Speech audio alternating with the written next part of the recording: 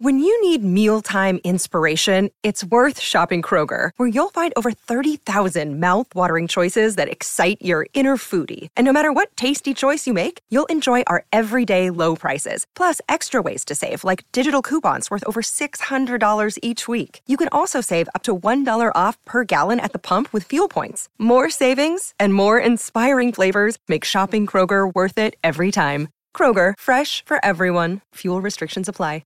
Everybody want to know what I would do if I didn't win. I guess we'll never know.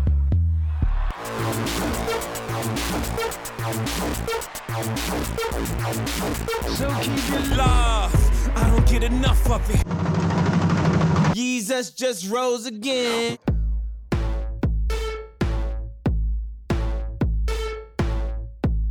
Listen to the kids.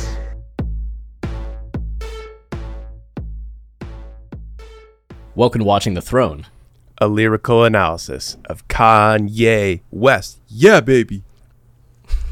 My name's Chris Lambert. My name is Travis Bean, and I mean, this is a special day that only once, sometimes it's once a year, sometimes it's once every 3 years. You don't know when it's going to come. You don't know why it's happening. You don't know what's going on. But when it does happen, you know it. You're ready for it. And you're into it. It's the release of a Kanye album, and this time it's Donda. Yeah, it finally, it's been over a year since Kanye announced it, and blew through the first release date, and then blew through 3 other release dates. So the fact that we finally have the album and can listen to it is incredible. Yeah. And it's going to be nice doing this first rundown with you in terms of like initial thoughts. We've been texting about the album a lot, but we haven't actually had to have gotten to have a phone call yet to really get into the details of just like what songs we're liking, loving, right, like odds and ends. Yeah. Getting into some of the release day madness, like the fear that we all had that Kanye was going to pull the album. Uh-huh. Which, there was about a solid hour or two where I seriously thought that was about to happen. I'm still not convinced it won't happen. He could do a reverse Life of Pablo, right? Instead of adding songs, he just takes songs down. Yeah, exactly. Until the whole album's gone. If you piss Kanye off, he's like, you like 24? Too bad, it's gone. Out of here. Believe what I say? Don't believe what I say because it's gone. Yeah. Believe nothing. First lesson of the world. He changes the track title to Believe Nothing, and then it's just like 4 minutes of silence. Oh, God. Could you imagine if he just had one album where, like, when things happened, he just kept updating the songs to, like, reflect whatever mood he was in? You say that, but I feel like someday Kanye's just going to keep pushing the boundaries of music and albums, like, and he's going to get really experimental, and he is going to release, like, an ever-evolving album that he just updates, like you said.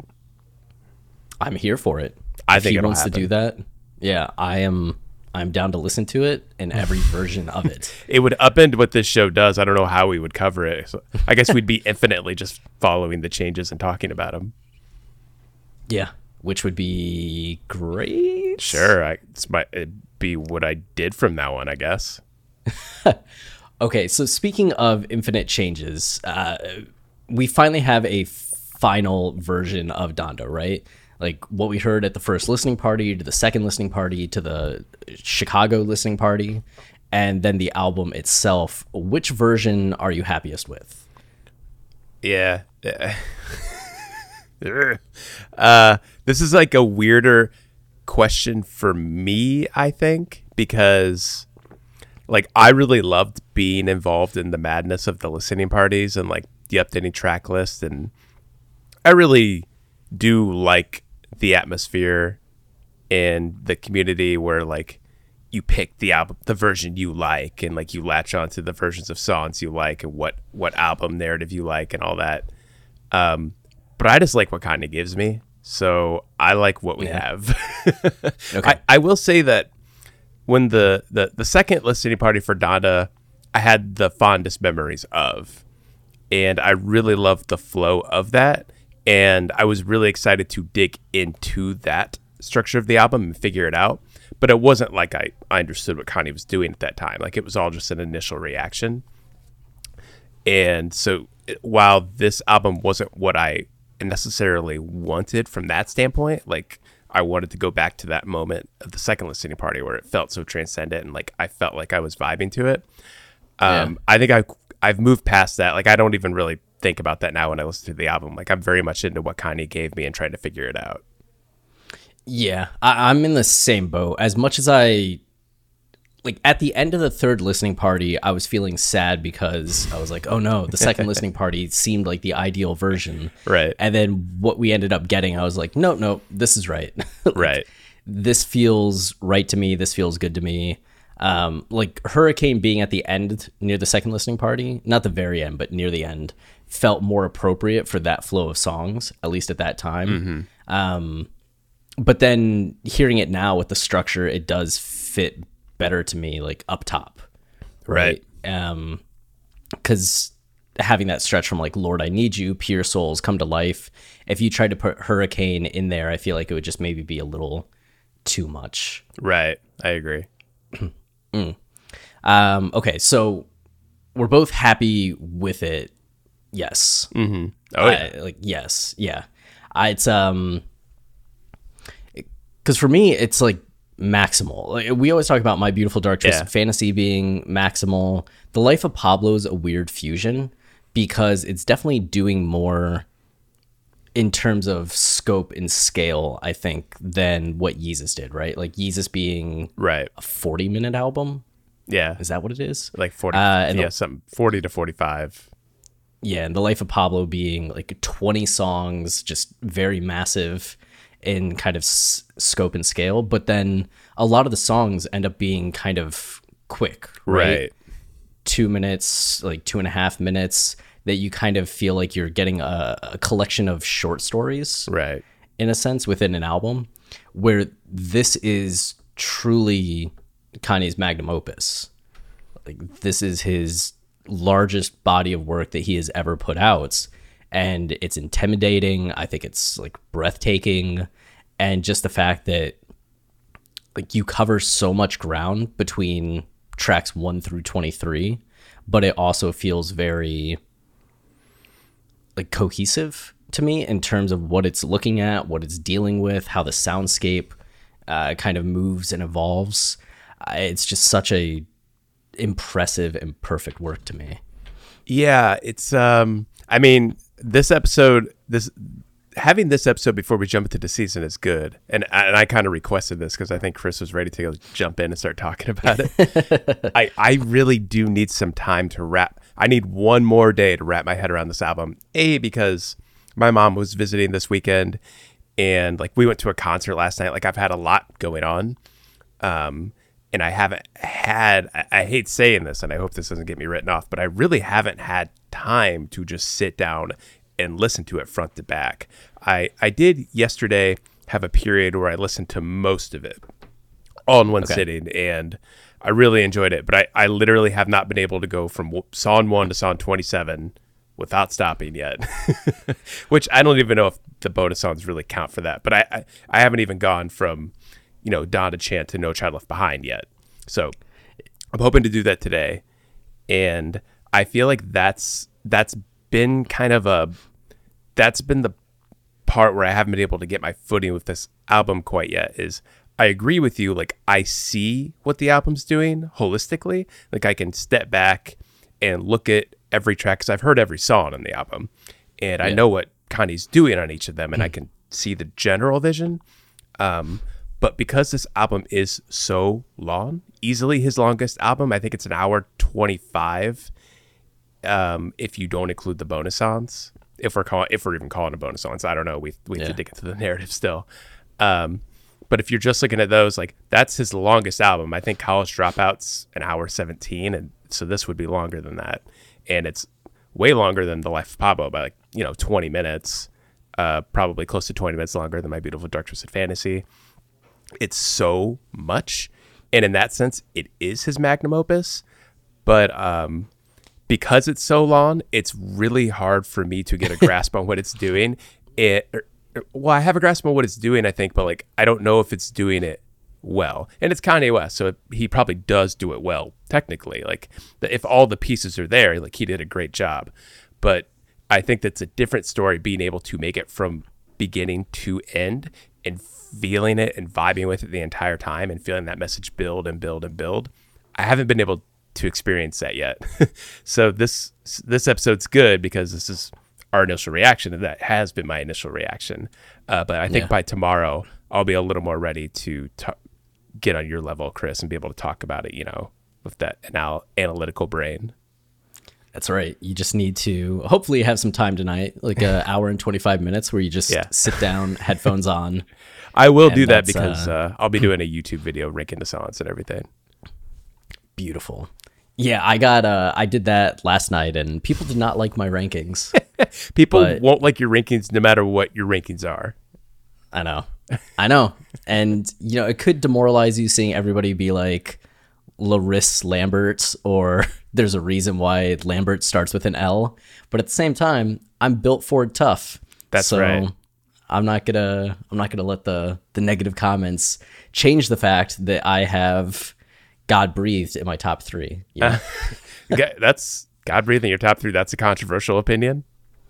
I guess so. Yeah, because everybody wants like Come to Life in the top 3. They want like Believe What I Say in the top 3. I think people like are vibing with Believe What I Say, what you call it, Come to Life, and I guess those two is like the top 2, and then it's kind of like a free for all for some of the others. I mean, I love both of those songs, but we have another case here where like all of the songs are so good that it's really hard to like that. That's the other thing, is why I'm excited to dig into it, is I when I step back and like don't even think about the narrative, this album feels a little bit more like what I think we get a lot more these days in hip hop, like really long albums, lots of tracks. Like this is what like Nicki Minaj and Drake, like they release these albums of like a shitload of features and like like they're looking to like get a lot of songs to chart. So, and I feel like this is the first time we've gotten that from a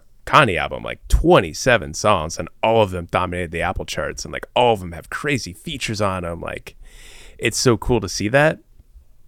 And I know every song sounds good. Like, I really do like the sound of everything. Like, I love all those ambient textures and like how like the drums have been removed and they really like steepen the space and everything. Like, I dig the sound of this album and the sound on every single song. It's just again, the cohesiveness that I'm wondering about. Oh yeah, it's there, baby. Oh, I'm sure it is. It's always there of Kanye. I was just looking it up. Drake's Scorpion had 23 tracks. Ooh. Yep. And people might have saw me get excited when you mentioned like 27 tracks earlier.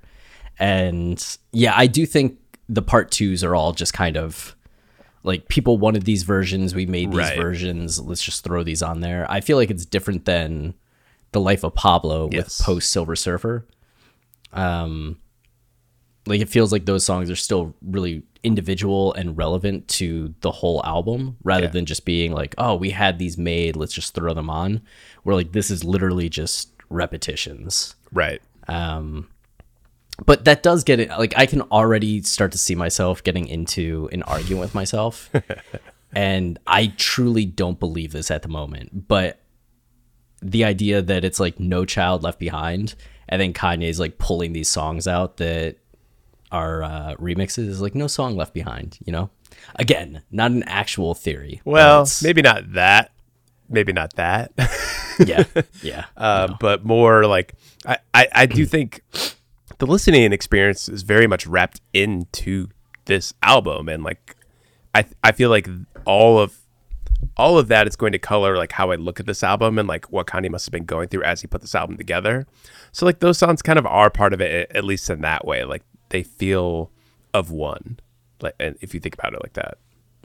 Yeah, they've been part of the album experience, but they're maybe not like part of the narrative of the final album. Right. What were you doing when do we want to talk like, okay, do we want to get into more thoughts on the album, like specific songs that are jumping out to us, things like that, or do we want to talk more about the day the album was coming out? Let's talk about when it came out. That's always a special time. Okay, so what time did you go to bed Saturday night? So I was up. I was watching a movie. I watched Reminiscence. Have you seen that movie? Oh no, how was it? I watched it with my mom and her fiance and Lauren. It was, I don't know. Like, I don't want to say it was bad, but it was like, it felt like a cheesy 2000s, like, sci-fi thrillery kind of thing, where like it's very philosophical and has these like really like head in the cloud thoughts. Never really realizes them, I would say, but like all the thoughts are there, and it's kind of like I enjoyed it in that sense that it like I was like, oh yeah, I remember watching these kinds of movies. Like, it's weird to see this kind of like movie, and it's new, you know. But it also, I wouldn't say it was good. Yeah, it's by the couple that did Westworld for HBO. Really? Yeah, they wrote it. That surprises me. I would expect it to be like way crazier. Yeah, it seems like they just Lisa Joy directed it. Okay. So she's one of the writers, and then I don't know if they co-wrote it. Okay. Together. For some reason the Wikipedia page is under a ton of other. So written by Lisa Joy and directed by Lisa Joy. Okay, so it's just her thing. Yeah. I loved Westworld, but the last season really like seemed bad, and then this did not seem like a return to form. Yeah, like I said, I enjoyed it for like some reasons, but not for the reasons that I watched a good movie or something. Anyway, that's my wholehearted endorsement of that. So anyway, went to bed, woke up early before anyone else, and basically looked at my Twitter. The second I looked at it, like everyone's talking about, you know, the Boo Instagram saying like it's been delivered, the album's coming, blah blah blah. So I just get ready. I get ready for it. I'm like refreshing Spotify, like talking to people on Twitter, and finally I see it and start listening to it. And for the most part, I think the track listing's pretty similar to the last listening party, right? Yes. There's a couple songs added, I think, but I mean, it's mostly the same. I actually never looked at the track list for Chicago's listening party. Let's see. Let me pull it up. Oh, there. Down to track list. So, at Chicago listening party, let's see what the differences are. Tell the Vision played early. How did you even find a track list? I'm using that Down to track list tracker, the spreadsheet. Oh, yeah. So Jonah moved way up. That was towards the end. Yep, that's right. For the most part, though, it's there. So, and not many songs were added, it looks like. So actually, it's mostly the same. A few things, like Ruga was taken off. But yeah, mostly the same. Anyway, so obviously I was like already prepared for like the flow of the album. Well, kind of, because at the listening party you can't really hear anything that well. So yeah, right. I at least like knew what song was where, and then this was the first time settling into the flow of it. And I think I started listening to it that morning, and I probably got through like, I probably listened to about half of the album sitting down here. Then my mom's fiance got up, and I felt awkward and had to go upstairs. So it was a lot of that throughout the day, where like while my mom was here, I couldn't do much, but as soon as she left, like I was squeezing in listens of stuff while trying to do like, you know, house stuff and running errands and all that crap. So it was kind of like, it was a strange day, because like I was both trying to squeeze in like listens of random songs, like, and interact with people on Twitter and my text messages, because that's always a fun part of a Kanye release, is like the people I always text. And like because like I have you and Jordan, and like now we talked to Cole, like I talked to Anna about it. My friend Christina complains about Kanye, and I just sit there and listen to her. Like that always happens every time a Kanye album comes out. So like all of that was happening throughout. It was a very chaotic day for me, and I never really like got to fully listen to it, and that's what it was like for me. Okay, man. What a release day. A little different than like Ye and Kids See Ghosts, where Jesus is a King. Where I was just like, I was home and like just listened to it like over and over. Yeah, like continuously. In an hour, you could listen to those albums 3 times. Exactly. Hey, it's Kaylee Cuoco for Priceline. Ready to go to your happy place for a happy price? Well, why didn't you say so? Just download the Priceline app right now and save up to 60% on hotels. So whether it's Cousin Kevin's Kazoo Concert in Kansas City, go Kevin, or Becky's Bachelorette Bash in Bermuda, you never have to miss a trip ever again. So download the Priceline app today. Your savings are waiting. Go to your happy place for a happy price. Go to your happy price, Priceline. So when I was going to bed Saturday night, there was a post that came up on West Sub Ever from somebody saying that they had inside information and the album was going to come out the next morning. And they even had the track list. And it just felt real. Right. Like other people have been saying that kind of stuff and I never believed it, but for some reason there was just something about the tone of this one, the timing, everything, where I was just like, all right, I'm pretty sure when I wake up tomorrow the album's going to be out. Right. And I ended up not falling asleep easily and then waking up around 9 a.m. and seeing like text messages from you and Cole, you and Jordan, text messages from a couple other people just being like, it's out, and then checking Twitter and seeing some of like your reactions. And I just put the album on. I have my like AirPods next to the bed, and I just put my headphones in, put the album on, was overjoyed just to see it appear and could click on, and it did say this album, is it available in your region, or whatever it's been saying. Yeah. Every time I try to click play. And just starting, like hearing the Donda chant, I was just so happy. And I got to spend like the full time just laying in bed, eyes closed, listening to the album. I think at one point I woke up a little bit more and started tweeting some opinions as I was listening to things. But it was nice to be able to get that first listen in all the way through. And then I've been doing the same thing as you for the last 24 hours, right? Like just for a little bit of time, like I'm doing dishes, put headphones on, listen to a couple tracks, taking the dog for a walk, listen to a couple tracks, like driving somewhere, like, oh, I'll go like pick up some stuff and listen to a couple tracks. So I think at this point I've heard the album all the way through 4 times. Wow. Nice.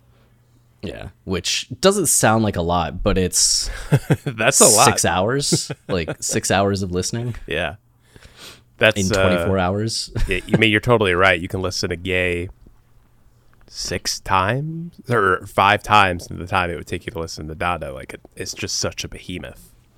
Yeah, and then trying to get into then what we do, like preparing for the lyrical analysis. Like, is there a concept? Is there a theme?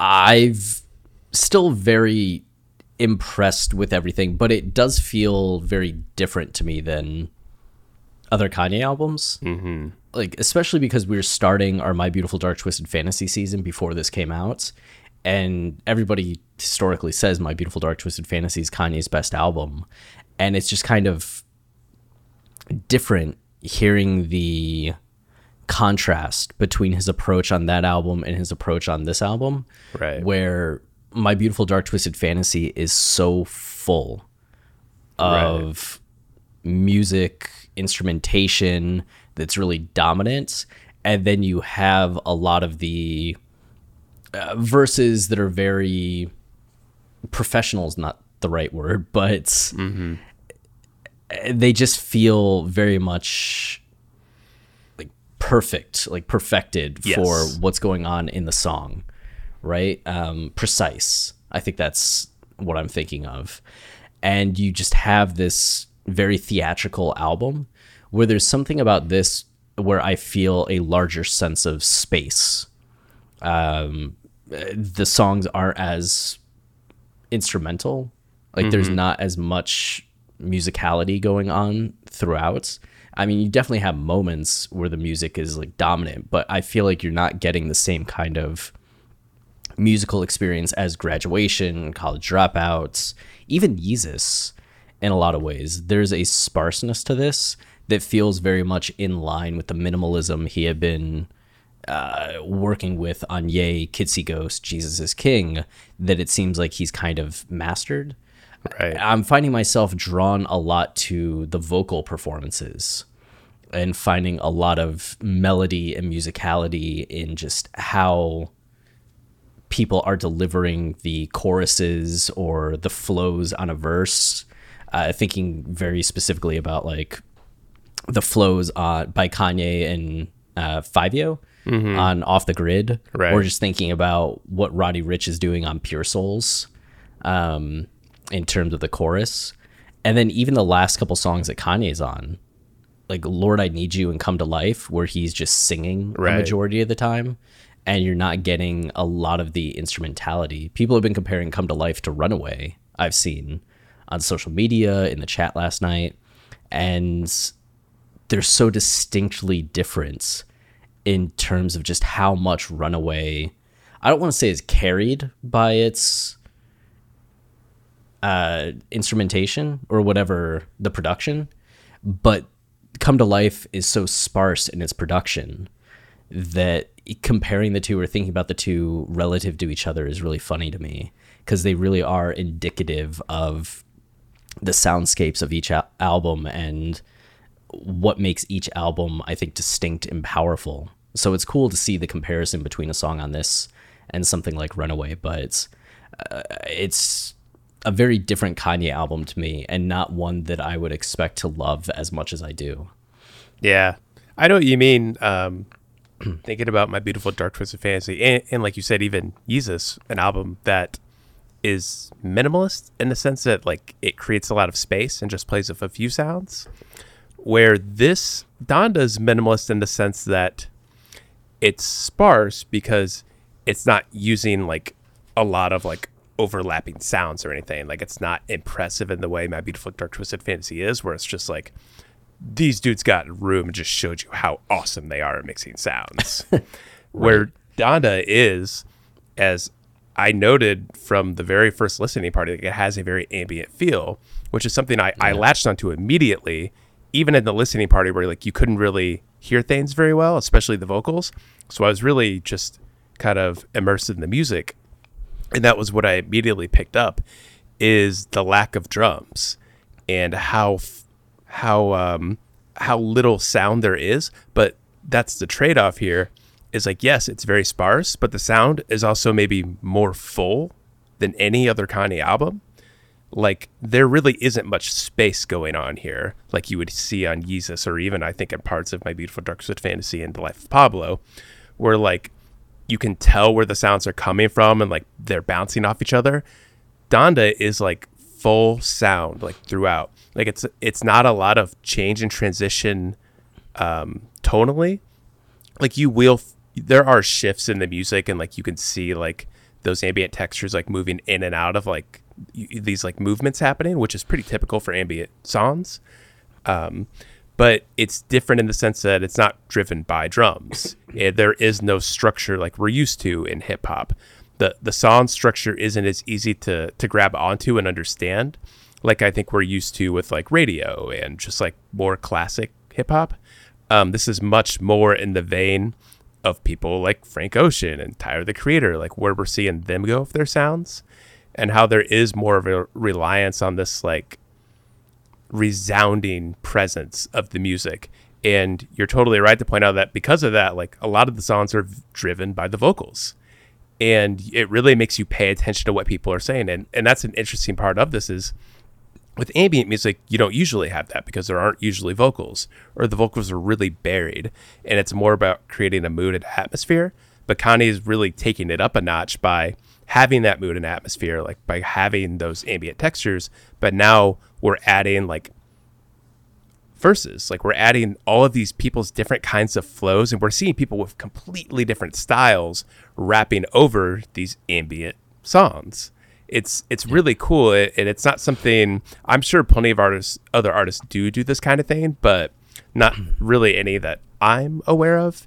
I know someone pointed out to me that JPEG Mafia does it, which I can see, but I still feel like there's a difference with what Kanye's doing. And I mean, as you're noting, a lot of these songs are like epic, like really long, like and these droning textures that are in the background like last a really long time. It's so atypical for what we're used to in hip hop.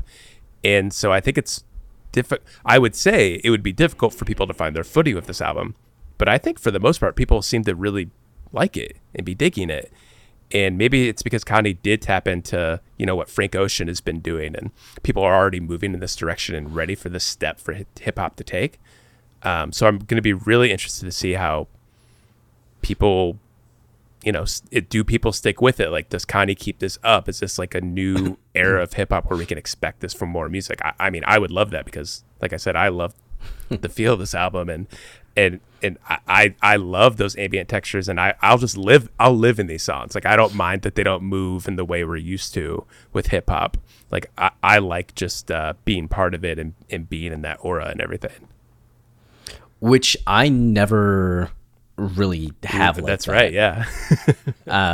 For the most part, I like when songs evolve, and the more instrumentation that's added, removed, changing, appeals to me more than just having a singular concept that is kind of repeated over and over again. That tends to bore me a lot, which was one of my issues. And maybe this isn't a fair criticism. It's been a year since I've listened to it. But thinking about Donald Glover's last album, I just wasn't that into a lot of what the production was doing because it felt a little static to me rather than dynamic in the way that the albums that I like are. So that was one of the things I was worried about on this. And it's one of the things that I've been wondering why, like, Jesus Lord should be something with how it's singular the production is, that I'm just like, oh, I get bored by it. But coming back to the idea that a lot of the emphasis on this album is on the performances. Right. You just hear Kanye's verse and Jay Electronica's verse, and they're so infectious that it's hard to not just get into the flow of what they're doing and focus on that rather than focusing, like, the music almost feels like aftermath to me. Sure. Well, the same kind of thing when I think about okay, like believe what I say is probably the most musical. Yeah, I love that. You were saying, well, you pointed out how, like, the music can feel secondary, and that's literally like the definition of ambient music. Like, Brian Eno, like, coined the term ambient, and he said ambient music needs to be as interesting as it is forgettable. So, like, it really does need to just be there, and it's just there and has a single sound to put you in a specific place. But once you kind of move past that and become part of the music, you start to notice all the things it's doing, which is, again, the interesting twist here is that most ambient songs are, like, really long. A lot of ambient songs are like 15, 20 minutes long. There can be entire albums that are just one song that are, like, 50 minutes long. That's what I want Kanye to do. That's my dream Kanye album. No joke. I think we're getting it someday. But within that, because you have that, you kind of have, like, the initial sound, like the idea that's there of the music, and then you, like, feel it evolve over time. It's not as easy to do with a 3-minute song. That ambient sound is kind of there, and it's forgettable, like Brian Eno says. Like, it's just something that sits there. But the interesting twist here is Kanye is using that with vocals and hip hop. Like, it's not something that's typical for ambient music. So, like you're saying, like, all that movement that we're used to with that kind of music, instead of it being instrumental and driven by, like, synths or, like, piano, like we're used to of ambient, it's driven by voices and all of these people's different flows and all the different ideas being conveyed. And it really is a different approach for Kanye, and it's going to make our job way harder because we're not used to Kanye doing this, and we really have to tap into, like, what he's going for.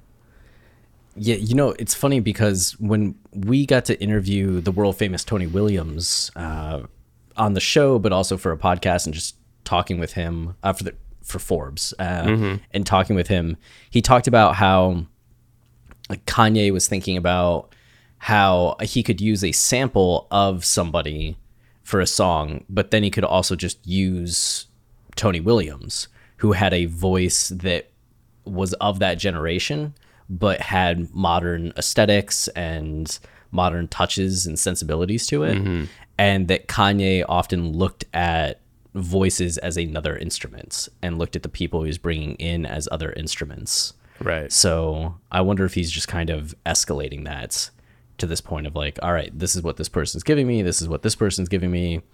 And then cut Soulja Boy, because Soulja Boy didn't work as an instrument. Yeah, I think you're right. Like, especially on a song like Believe What I Say, like that song's just driven by like the choirs are the music. Like it's so cool how he's using people's voices to create melody, like you pointed out. I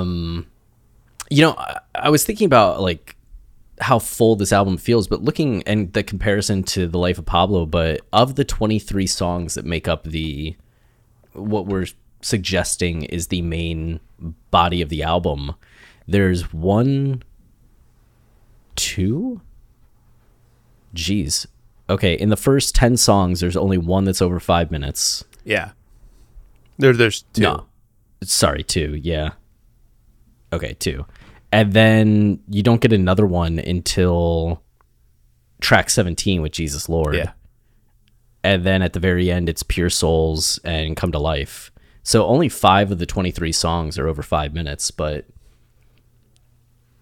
I guess that's still like a decent amount. That is a lot. I would say The Life of Pablo probably has like Ultralight Beam, and if I'm thinking about just the beginning part of the album, I think Ultralight Beam, maybe, I don't even know if FML or Wolves are over 5 minutes. So maybe they're both close, but Ultralight Beam, Wolves is 5:01. Oh, okay. Just barely. And then 30 Hours, No More Parties, right, and St. Pablo. Yeah, so it ends up with 5. Yeah. But 30 Hours, does that count? I guess it does. Yeah, for sure. But yeah, you're totally right. I was just thinking that too, looking through all these songs. Maybe the songs feel longer because the album's so long, and you just think like, oh, the songs must be long. But it is like a lot of songs just packed in, and like a lot of ideas being conveyed. It's just, this album's probably more intimidating than a Kanye album's ever been, or at least has been for a while. And it's really tough to wrap your head around that many songs. Yeah, and I think for people interested in the concept, we're going to get into this more in our initial, like, okay, this is kicking off what we're expecting for the album, but it does feel like Kanye is dealing specifically with the divorce. I think that's the thing that's been jumping out to me the most. It comes up on Jail, it comes up on Hurricane, it tends to be like a focal point of Believe What I Say, I think. And then getting into that last run of songs from Lord, I Need You, Pure Souls, Come to Life, all seem really focused on like post-divorce Kanye. So I feel like this album is kind of 808's part 2 in a way, as Kanye's reflecting on like what went wrong and like coming to some conclusions about it, and using the divorce as a launching off point for some self-reflection and some character growth and development. And we talked about it at the last listening party. It seems that there's this idea of starting off in jail and then ending with being free, but the pros and cons of what that means. And this idea of like coming to life and your soul being purified in a way, which is what makes something like Jesus Lord, like, do you know someone that needs Jesus? Like, so it's starting off in this place of jail and ending in this place of purification, redemption, No Right. Child Left Behind. So it'll be interesting to dive in more to the structure of everything. Yeah, I think broadly you're right. That's definitely there. And the thing I'm probably most excited about, I mean, this album is called Donda. And it's funny because this time through, I thought it was, when I was listening to this album and, after the third listening party, I was like, oh, this feels like it's stepping away from what I thought the album was doing. Because we had like all of those sections of the album where like Donda was speaking. Yep. And she says, never abandon your family, like over and over and over. I was really thinking like this album is about Donda and for Donda and Kanye thinking about Donda, but that's a really, I think, simplistic reading of it.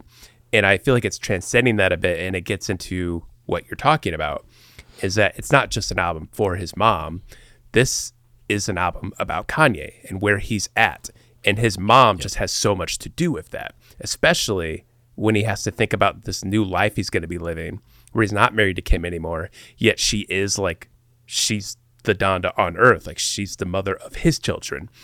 And Donda putting everything into perspective, like, that helped me click into this album a little bit more, that it doesn't have to be this, something I think we're used to in hip hop, where it's just like, a song about your mom, like a Hey Mama-esque thing, where it's like so clear in what it's doing. Like, this to me is much more complicated than that, and requires a lot closer of a reading from me. And I'm really excited to get into it. Another day is here, and you're ready for it. What to wear? Check. Breakfast, lunch, and dinner? Check. Planning for what's next and how to save for it? That's where Bank of America can help.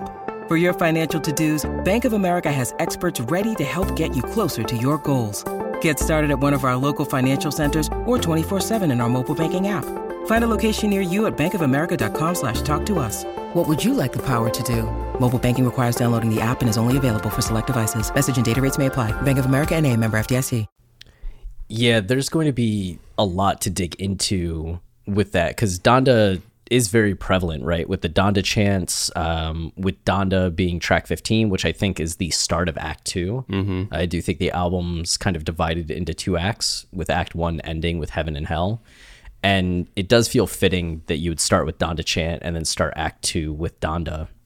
But even thinking about some similarities to the fact that Kanye's parents got divorced when he was 3 years old, and his mom went off on her own, and now Kanye's at a similar point where he's like has to go and do this life on his own now, and what's that going to be like? But then, as you're saying, Kim also is kind of in this Donda position now, of the kids are primarily with her, right? And we saw at the Chicago listening party, right, that he's definitely thinking of home and his childhood home. And this idea that we were just talking about of purification, the fact that he was going to set the house on fire, but then ended up just having the room where he or the stunt double caught on fire, but just the symbolism of catching on fire, and usually part of like the phoenix or the rebirth story, and coming out of there, and then encountering Kim in that like what looked like a white dress, right? And it's something that you could view as either a marital reconnection or just a spiritual reconnection. You could view it as a connection with Kim, a connection with Donda, just this idea of being redeemed, like an angel coming down and saying like you're new again. Right. There's just a lot to start to get into that we're going to get into. But I think you're right. It goes beyond just being like, this is about my mom and grief about my mom. It's like the album I would make. Like, oh, it's an album about my mom. And we talked about this with 808s too, that a lot of people think of 808s as being about Kanye's like mom passing. Yeah. And when we did our analysis, only one song on the album can really be attributed, two. Like Coldest Winter, you can say is about his mom's passing, and Pinocchio's story definitely gets into his mom's passing. But for the most part, the album's about his relationship ending. It's just we know that the breakup and the grief from the breakup is underscored by the grief of his mom dying. And I think it's something similar to this, where like his marriage ending, there's something with him starting to process or connect with his mom's passing, in a way that infuses the album, even if a lot of the songs aren't specifically about his mom. Yeah, completely agree. And when you think about it that way, like, I'm sure as we get into the lyrics, like, more will be revealed, but you can look at the album like that it's ideologically infused with something, and that it doesn't necessarily need to be this like, oh, look, like this connects to this to that. Like, it feels ethereal in a way that, like, this album is about Kanye finally moving on from this and learning how to live a better life based on what his mom has taught him, and like truly realizing like all of these lessons and becoming this person who's ready to carry on her legacy, which makes No Child Left Behind like such an amazing last song. Here I am getting into the analysis ahead of time, but like the idea that, like, again, child is like both him and his own kids, like thinking about what Donda represents, what she represented, what she represents from heaven, and then like now what she represents with Kim in the picture, like, and you know, all of Kanye's talk on the last few albums of like becoming a kid again and like getting rid of your ego, this idea that you're moving forward like as a child, and like how you move forward with your own children, like all of that, like, again, it's this album, when they say it's the album of life, like it kind of is, like it's this album that Kanye needed to make, where he's having this reckoning and he's finally facing all of these things that maybe he's never fully faced before, at least artistically in front of everybody like this. It's a deeply personal album that I think it's just gonna take a lot of work from us. Yeah. It's and I think that clearly people have responded well to it so far, which is great. Mm-hmm. Like, I'm surprised by that, actually. Yeah, my first tweet being like, this is a like 10,000 out of 10, right? Like, people weren't clowning on it the way they were with Jesus is King, when I was like, Jesus is King is a 10 out of 10. They're like, you're mad. I'm like, I'm ahead of the curve. But it will be curious to see, not that we really care about reviews, but just how does the broader public start to respond to it? Like, how do people, after 2 weeks, respond to it? Where does this start to settle into everybody's rankings? It's just, how are things going to shake out? I definitely don't expect much from that like broader standpoint. Like, I don't expect anything like when My Beautiful Dark Twisted Fantasy came out, and even though the entire world hated Kanye apparently at the moment, like they were all willing to give him 10s out of 10 and say it's like one of the best albums ever. I feel like Kanye, just where our culture's at, and especially with Kanye not helping himself by like bringing the baby and Marilyn Manson out, like, kind of shot himself in the foot. Not that he cares, but if we're considering like that cultural impact and that broader perspective outside of just like hip hop and Kanye fans, I can't see it having that much of an impact. And that might even work in its favor, because I don't think it's an album that's really, I don't know, it's not exactly like My Beautiful Dark Twisted Fantasy, which like we said is this display of like power and skill.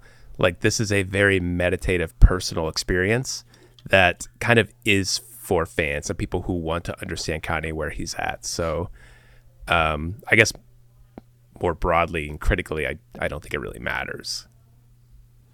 No, definitely doesn't matter, but I think it is curious. Yeah. I mean, you could see people like giving it really high scores and stuff. I mean, it does sound incredible. Well, you mentioned kind of shooting himself in the foot with DaBaby and Marilyn Manson, and that's exactly what happened with the first review that I saw posted today was by The Independents, and the reviewer said that they had to give the album a zero rating. They couldn't award it any stars whatsoever because they couldn't possibly give anything resembling like a point to an album that had Marilyn Manson on it. And that's definitely set people off. And there's serious conversation under it of people saying like, good for you. I agree. This is like the right decision. Like, we should reward this. And then of course, very angry fans being like, why didn't you just recuse yourself? Why did you recuse yourself and write about why you recused yourself? Why not focus on the music and the arts, et cetera, et cetera? And then people kind of taking it too far with personal attacks and On Twitter? just saying like, saying cruel things. But I think after the second listening party, people were generally wanting to root for Kanye and the album.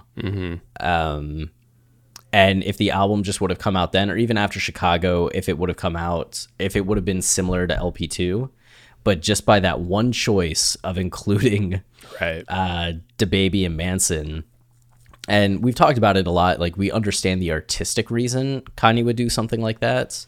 The same way we understood why he put the naked wax figures in the Famous video. Right. But at the same time, it's just one of those things where it turns the public against him. And now you're going to have reviews that aren't comfortable at all with looking at the music and want to make a statement on like the decision making and the person. And yeah, it's going to be interesting to see how people respond to that over time as well. It's so crazy thinking about that whole culture juxtaposed with you and I, where you and I have always written about movies and like take a much more objective, removed look at a movie. I mean, obviously there's always personal stuff when it comes to like any art you're evaluating, like that all comes out through the writing, and you're conscious of things like Kanye did for any filmmaker you're talking about. But at the end of the day, like there's something so pure and eye-opening from both a personal and like broader level, like societally and like artistically, to just look at a piece of art and try to figure it out and what a person's doing and what it says about the person. That's how you and I have always been, I think. And to see people really not doing that with Kanye, and again, like they don't need to, like you're saying, like anybody who's writing about Kanye has every right to write about him and his actions any way they want. Like he should be accountable for the things he does. And I think Kanye, he's fully ready to be held accountable because he doesn't care. So you write about him all you want and cancel him. Like he doesn't seem to care. But people just aren't on the level I think we're on with evaluating Kanye's music. And they're always going to bring those perspectives in. I even remember when U2 released their album Songs of Innocence, and they did that thing where like they just uploaded it to everybody's iTunes. Like that pissed off people so much that you couldn't read a single review that talked about the actual music on that album. Every review was just like panning it and talking about how annoying U2 is, blah blah blah. And if people are going to get like that mad and upset about that and not even be able to look at the music, like Kanye's just he's kind of trapped in that space. Like he's always going to do something that pushes people a little too far and takes away from the music, which is unfortunate. And like I do think about that sometimes when he does the kind of things he does, like bringing DaBaby out and everything. But also like that's the beauty of Kanye. Like he's so committed to his art and so focused on like what can bring more meaning out of his art that he doesn't really care about the people who won't look past those things and won't look at the art. Like he's very much like he's a true artist in that sense, as he's thinking about the message and what people can take away. So if you will put in that work, which you and I will do, then I think more will open up. But if you're paying attention to like stuff like the Independent Review, which again is fair, like people can write that stuff, and I think a lot of people appreciate articles like that. But if you're just paying attention to that, I just don't think you're going to get much out of the critical response to him. Yeah. I mean, that's one of those things too. It's like, yeah, it's a whole conversation around like when does art go too far, and is there a line an artist can cross that we all agree that's too far for the sake of art? Right. And like that line is going to be different for every single person. And I completely get why, as you're saying, somebody might not want to review it based on that. But then at the same time, like there is a conversation about, well, let's talk about the art because it's there. Yeah. And that's what we'll do with this album. Absolutely. And I think that's, so when I think about the Independent Review, like I don't get that mad because like Kanye should be held accountable for that and called out for that. And And also because I know there are two different spaces. There are people doing that, and there are a lot of people who need to read those kinds of articles, but there are also people who want to understand the art. And for those people, Chris and I are here for you. Yep. And yeah, I think that's been, you mentioned like reviews of Kanye's, like us being on a different level. And I don't know. It's weird to me because as you're saying, like we come from movie criticism and movie reviews rather than being like music reviewers. And one of the things that's always kind of jumped out to me and in some ways weirded me out about music reviews is how much the review tends to focus on the artist right, rather than the work. Because if you try to put Fight Club in terms of David Fincher and David Fincher's life, it would be a little ridiculous. If you tried to put Indiana Jones in terms of like Spielberg and Spielberg's life, it's a little ridiculous. And yes, those are fictional, and albums tend to have more of a personal touch to them in general. But at the same time, albums are still performances. They're still performative. They're still often like saying something about the world and not necessarily always saying something about the artist. So when I see a review that's just kind of talking about the artist biography for the most part and putting right, every song in context of the artist biography, I always find it a little strange. And it's just like, I wish more music reviewers would take more of a film or even book review approach. It's just like, I think the formal aspects of the music industry trip me up right, a little bit in general. Like music awards, I think, are the most superficial. Like the Grammys usually go to people that sold the most, right? Or even the nominations, where you look at the top prizes in film and literature, and they tend to go to like most artistic projects. right. I feel like just a lot of the artistry that goes beyond declarative statements or production gets lost. Yeah, that's interesting.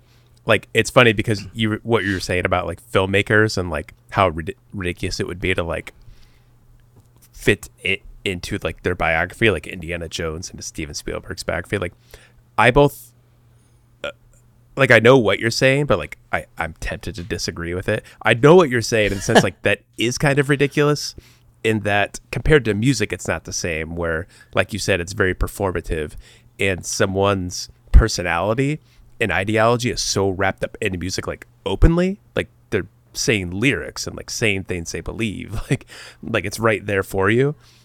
So it's easy to tap into and understand it. Like the person's right in your ear. Like it's a very intimate experience in a way that film isn't. Although I do think you could even just look at a director's style and like see how it progresses over their career and like fit it into the biography. Like you could do that, but as you're noting, like it's not as easy and seems kind of ridiculous to do that in a review. So because of that, like that is what we get from music reviews. Like music kind of makes it easy for people to do that. And music is also very important historically, like politically, like famous musicians like almost always have like an outward political view and like endorse people. Like people get really into it and like feel inspired by their favorite artist. And Kanye can make that tough because like as progressive and I think impactful his message can be, like, and it's probably more progressive than people realize. Like it isn't in line with the typical progressive message. So it's hard to like totally grasp what he's doing and be okay with the way he goes about making his points. And yeah. And as a result, you get completely savaged by the music community. Yeah. Those reviews can be like the reviews of Ye and Kids See Ghosts really bothered me. Oh yeah. That's silly. They were true. Like, I think like almost 100% like failures of the music criticism industry. Even like the reviews that were positive, I feel like weren't necessarily getting into what the album was doing in any way. It's just weird. I agree. Anyway, that's an aside. Yeah, it is. We're not talking about Donda anymore. Yeah. Any other topics for this episode, or are we saving more for tomorrow. I guess just first time through the album, what were your favorite songs? First time through the album, favorite songs, Off the Grid, God Breathed, have jumped out to me from the get-go. Heaven and Hell, I thought after the second listening party was going to be one of the top 3 tracks for me, but it feels like a little smaller in comparison than it did. I don't know if he cut more from listening party 2, but it's not quite as huge as it felt there. But I think those two with either Believe What I Say or Hurricane, or no, Jesus Lord still. Yeah, Jesus Lord. Man, I'm excited to work through a lot of these. I would say initially my favorites. Well, I will say when I sat down to finally listen to this album, almost front to back, I didn't quite make it. But hearing that because I remember listening to The Life of Pablo for the first time and hearing Ultralight Beam and just crying, just oh my God, just being able to be in it and experience it in that setting, is why I love Kanye, because he always goes to that place and brings that kind of emotion out of me. And I had that moment listening to Jail. I've heard that J verse a bunch, but this time the J verse really hit. And he's talking about Donda and Jesus and Moses. It brought me to tears. I was so moved by it. So that was a big one for me. Past that, it would be, I definitely tapped into God Breathed in a way I didn't before, and that was awesome. I'm excited to talk about that on the show. I really love Jonah. I don't think I ever realized how much I love Jonah. Yeah. I mean, yeah. Vori really delivers on that song. Ugh, it sounds like magic. I love Remote Control. To Chris's dismay. I love Moon.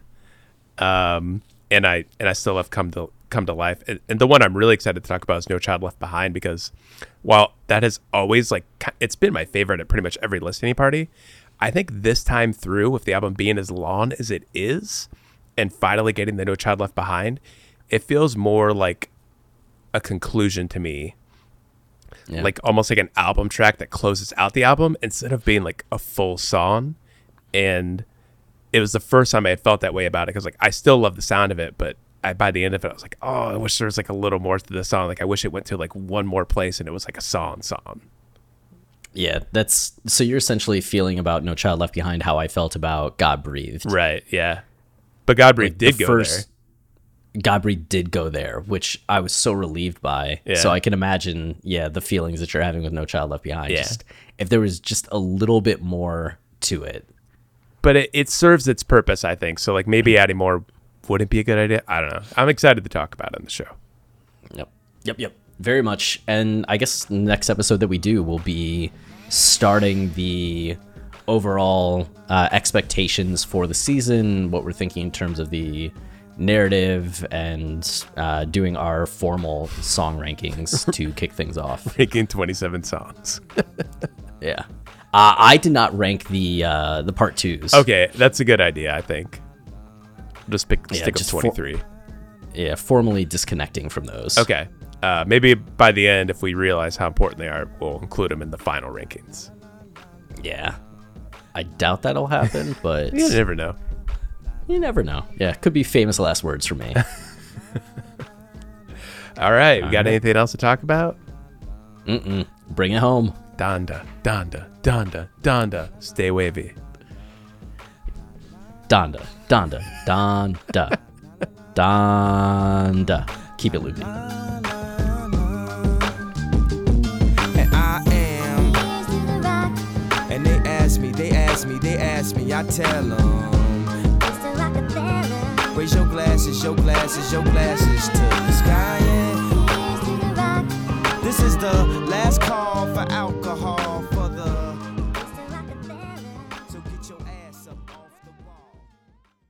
Everyone is talking about magnesium. It's all you hear about. But why? What do we know about magnesium? Well, magnesium is the #1 mineral that 75% of Americans are deficient in. If you are a woman over 35, magnesium will help you rediscover balance, energy, and vitality. Magnesium supports more than 300 enzymatic reactions in your body, including those involved in hormonal balance. From functional medicine doctors to mental well-being and female hormone experts, we all know that magnesium is the one mineral to improve all aspects of well-being and health. But which one? Magnesium Breakthrough from Bioptimizers, the trusted choice recommended by leading experts with 7 best-absorbed forms of magnesium to ensure your body receives the support it needs for overall well-being. Go to bioptimizers.com/balance today and use code BALANCE10 for 10% off. Support your journey to wellness at bioptimizers.com/balance. Magnesium Breakthrough from Bioptimizers, your foundation to optimal health and vitality.